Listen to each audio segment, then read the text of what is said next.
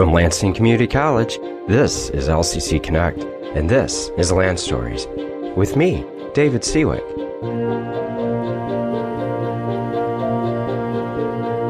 Each episode explores a different topic, such as the people, business, neighborhoods, communities, buildings, and other phenomena that make up the history of our college and our region. We tell stories, and in doing so, we connect the past to the present. To begin this episode, I will read the Lansing Community College Land Acknowledgement Statement as I have in Part 1 and Part 2 of our look at the indigenous lands of mid-Michigan and how those lands came to be dispossessed from the original inhabitants of them. And the Lansing Community College Land Acknowledgement Statement is as follows. Lansing Community College occupies the ancestral, traditional, and contemporary lands of the Anishinaabeg, Three Fires Confederacy of Ojibway, Odawa, and Potawatomi peoples. In particular, the city of Lansing and LCC reside on land ceded in the 1819 Treaty of Saginaw.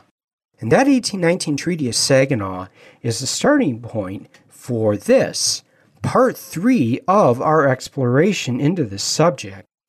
The Treaty of Saginaw, negotiated in 1819 and going into effect in 1820, was one of the most important land cession treaties for all of the indigenous peoples who would live under the area of land that was impacted by that treaty, and that includes the Potawatomi that lived in the middle part of the Lower Peninsula, as well as the Odawa and Ojibway as well. If you can imagine looking at a map of the Lower Peninsula of Michigan, and take the middle part of that peninsula and draw a line roughly from just south of Lansing, pretty close to where I-94 runs nowadays.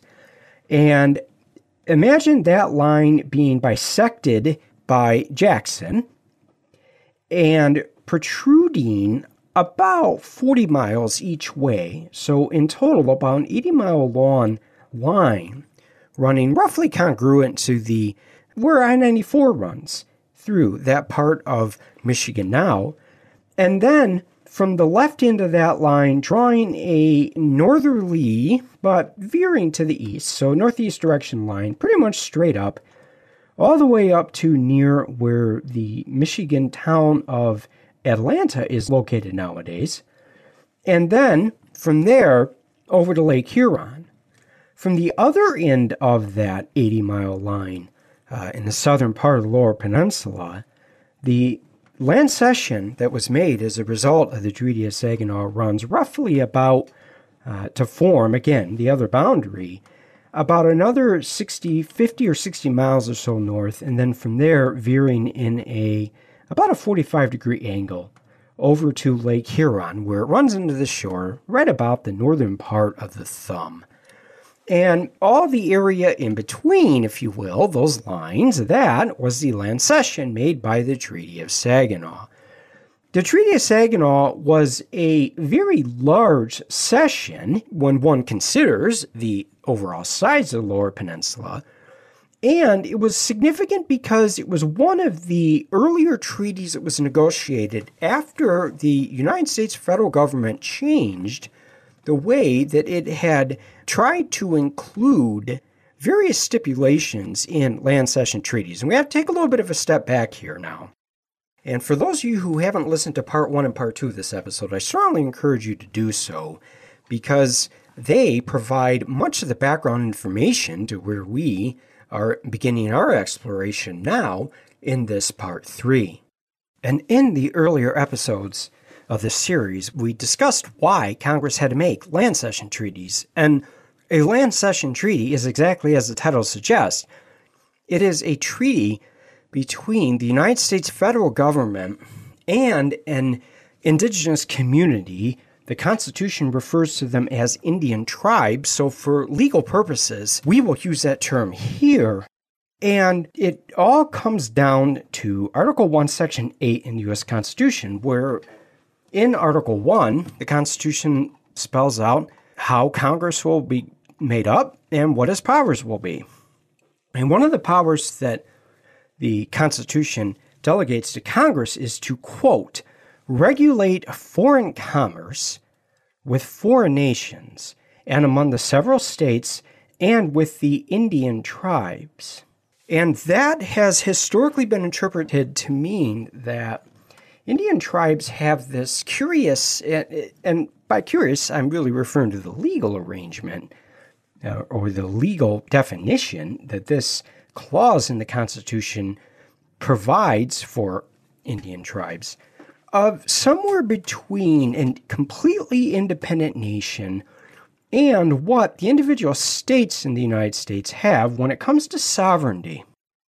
And sovereignty, in a legal sense, is very much the key term, the key concept here.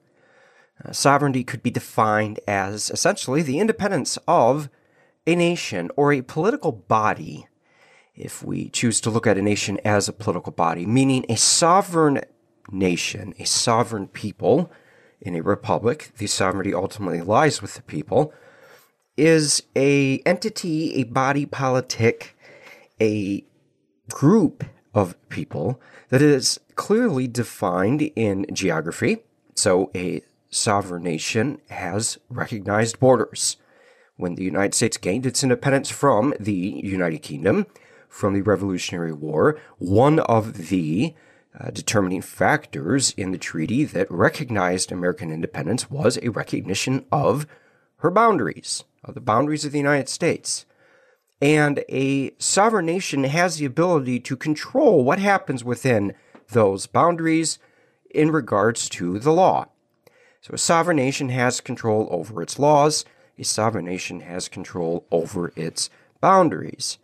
Now, that's at the very basic sense what sovereignty is, and of course, within those very broad sweeping concepts, there are a multitude of other aspects of what that would mean with a nation that has its sovereignty. This is related to the land of the Anishinaabeg in Michigan and other indigenous peoples because Article 1, Section 8 of the United States Constitution has been interpreted in the past as recognizing a degree of sovereignty within the, as the Constitution words it, Indian tribes. And so when the United States federal government went about acquiring indigenous lands, the interpretation of Article 1, Section 8 in the United States Constitution meant that the U.S. government had to enter into treaties with the Indian nations. It had to enter into treaties with the tribes, similarly to how it would enter into treaties with another nation. So by the time we get to the era of land cession treaties, the legal reasoning behind those treaties is very much steeped in that part of the United States Constitution. And indeed, that same area of the United States Constitution, Article 1, Section 8, it defines other powers or responsibilities of the Congress, of the national government, including to regulate commerce between the states. So that regulation of commerce between the states and the recognition of making treaties with foreign nations as well as the Indian tribes has therefore established this legal relationship that Indian nations have, somewhere between a state and the power of the national government or the sovereignty of the national government when we are talking about the legal understanding of how sovereignty works with regards to tribal nations. Stemming from that clause in the U.S. Constitution, after the Constitution is ratified, the federal government makes an effort to gain possession of Indian lands through treaties. And as I mentioned a moment ago, land cession treaties is what most of these became known as because the end result was the indigenous peoples ceding, meaning to give away, in this case, land to the federal government. So conceptually, it was a legal process. In actuality, it was both a legal process and a process that involved a considerable degree of person-to-person negotiation. And in the case of Michigan, Lewis Cass is going to come into the picture here. If you are from Michigan And if you are at all familiar with any Michigan town, including, I suspect, your hometown, you have heard of the name Lewis Cass at one point or another, whether you realize it or not, because many towns in Michigan have a street named after him. Probably the most famous Cass road in the state of Michigan would be Cass Avenue in Detroit, which is a street that runs north-south just to the west of Woodward Avenue in downtown Detroit and then up into Midtown as well.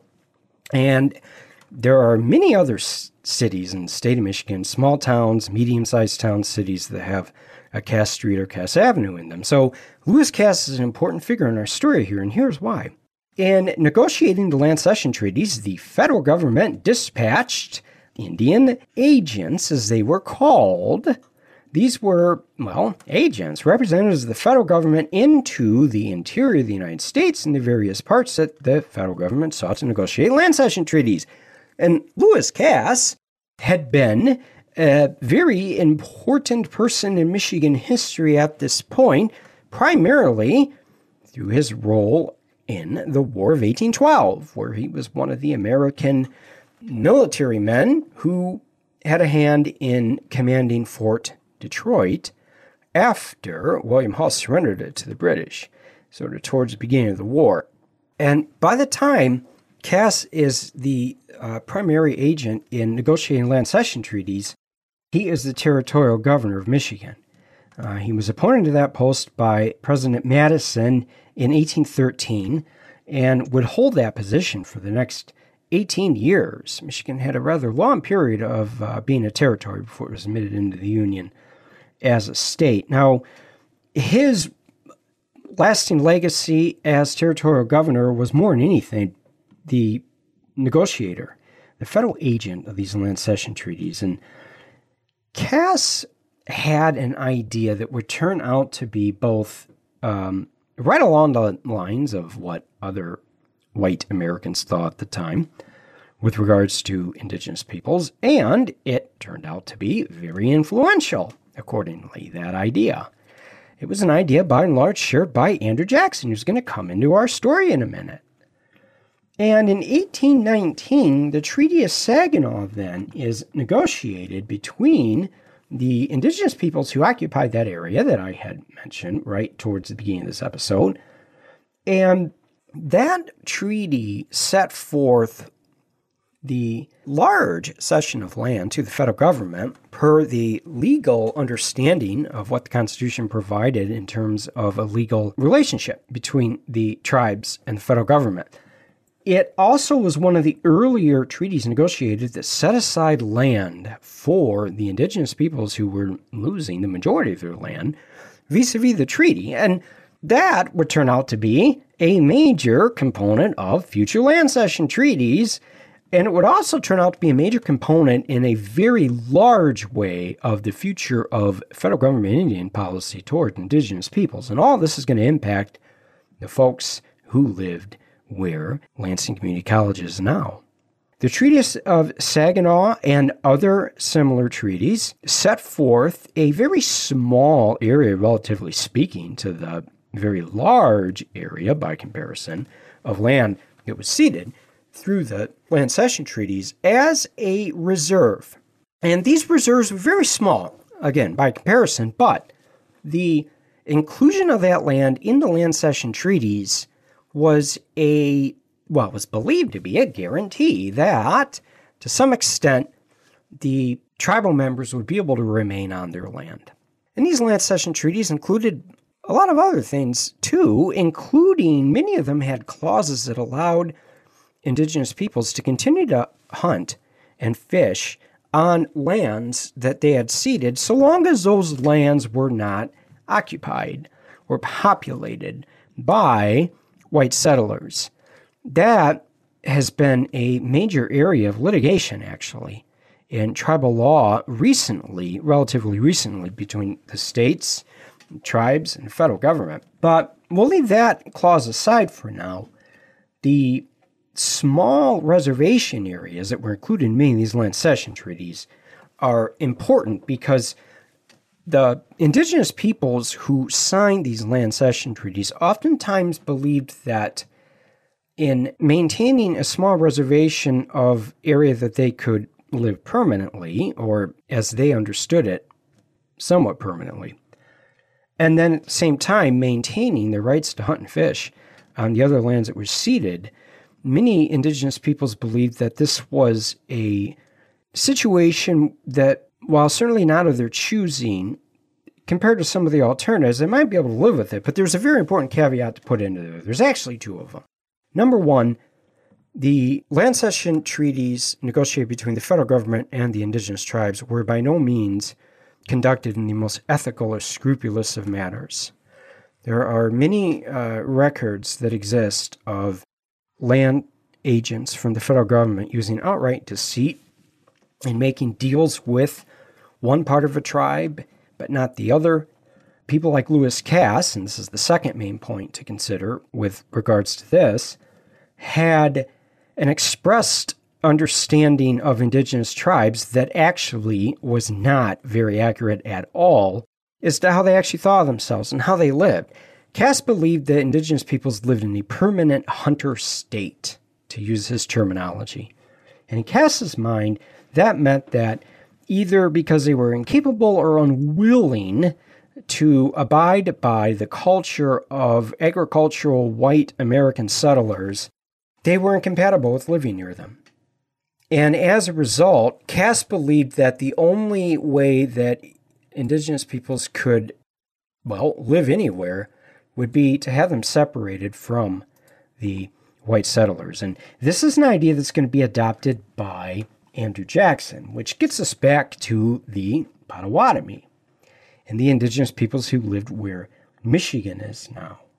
After the Treaty of Saginaw is passed, the Potawatomi and others have been isolated onto very small pockets of land by comparison to what they once had access to, with a somewhat nebulous or uncertain guarantee, or an understanding anyways, that they maintain the rights to hunt and fish in areas of land that would remain unoccupied by white settlers. The problem with that latter aspect of some of these land cession treaties is by the time you get to the 1830s, land has been speculated and sold and resold all across southern Michigan, really the southern third of the Lower Peninsula especially, and even into the southern half. So about as far north as just south of where Mount Pleasant is nowadays. That land had absolutely been in great demand for settlers, mostly from out east, moving into Michigan. And that same land rush into Michigan was occurring elsewhere, in what we now call the Great Lakes and Ohio Valleys, and as well further south. And the Jackson administration, that would be Andrew Jackson, he plays a prominent role in our story from here on out.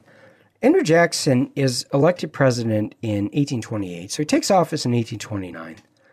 And he serves 2 terms, and therefore he's president of the United States through much of the decade of the 1830s. And when Andrew Jackson is in office, his ideas become very influential in how the middle part of the country, that would be, including Michigan, ended up being developed and shaped. And Andrew Jackson pushes through Congress in 1830 a very sweeping law called the Indian Removal Act.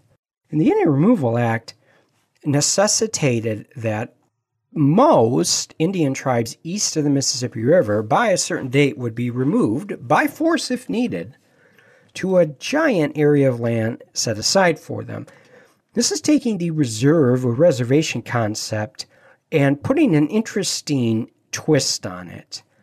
The state of Oklahoma nowadays has borders that run congruent to this giant area of land that was set aside for the indigenous peoples, and it was called the Indian Territory.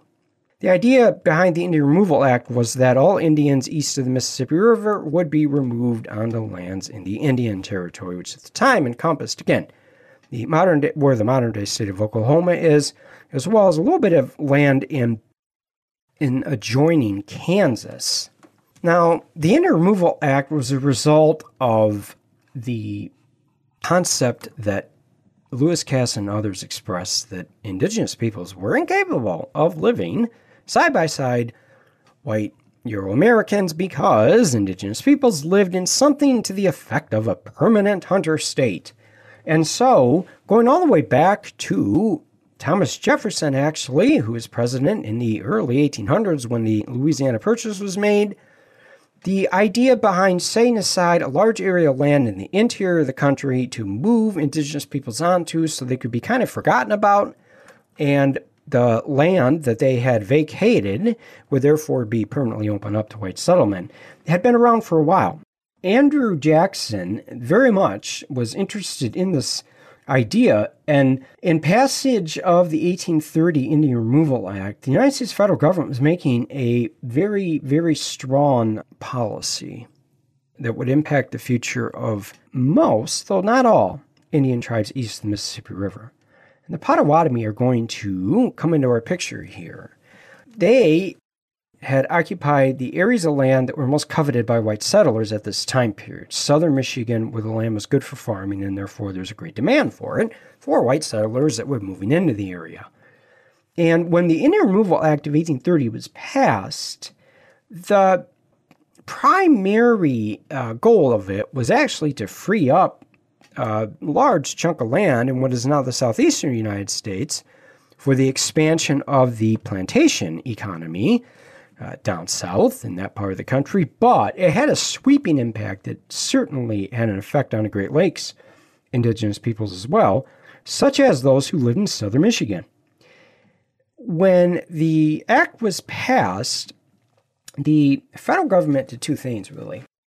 They went in and tried to renegotiate or suggest that they were going to negate the enforcement of, or their agreement to abide by, the treaties that had been negotiated in the decades prior. And the second thing it did was it set forth a process by which any Indian tribe who either refused to renegotiate their land cession treaties or was deemed by the federal government to be on an area of land that was just so coveted by white settlers that the federal government was willing to ignore most, if not all, the clauses of the previous land cession treaties they negotiated with them, that those people would be removed. And that is exactly what ends up happening to the Potawatomi, who lived in the southern part of Michigan. Potawatomi removals of 1830 are very similar to the largest act of Indian removals that many of you have probably heard of, and that would be the Trail of Tears, as it became known as, when the southeastern tribes, who were known at the time as the quote-unquote 5 civilized tribes, that would be the Choctaw, the Cherokee, the Chickasaw, the Cree, and the Seminole, were forced off their lands in that part of the United States and then marched the long distance west, ultimately many dying along the way, to their final destination in what we now call Oklahoma and a bit of Kansas. Same thing happened, though, with the Potawatomi. The Potawatomi were forcefully removed. Their numbers were smaller than the Cherokee, the Choctaw, the Chickasaw, the Cree, the Seminole, and some others, but the impact of the forced removal on the Potawatomi was no less. And in fact, it's really quite staggering when one thinks about it. The removal of the Potawatomi obviously had a great impact on the lands that they had once occupied. And the removal of the Potawatomi also is indicative of how this period of Indian removals worked. And I'm going to harken back to a point of usage of terminology that I used in part 1 of this 3-part series of Land Stories episodes, and that terminology is ethnic cleansing or genocide. The terminology seems very harsh, but when one looks at the attempt that was made to completely clear lands of an entire ethnicity or multiple ethnicities of peoples who had lived there for generations, time immemorial, prior to the arrival of white European Americans, I think the term ethnic cleansing at a minimum is an appropriate term to use here. And when it comes to the Potawatomi, the removal was complicated in the eyes of both the Potawatomi and the United States federal government by two factors. One, some Potawatomi had been deemed to be sufficiently Americanized by having converted to Christianity that they were allowed, quote unquote, to stay. And those Potawatomi peoples who had not converted to Christianity, at least this is the argument that was made by government agents at the time, were those that were slated for removal. And those that ended up being removed were removed not only because of the fact that some of them had converted to Christianity and others hadn't.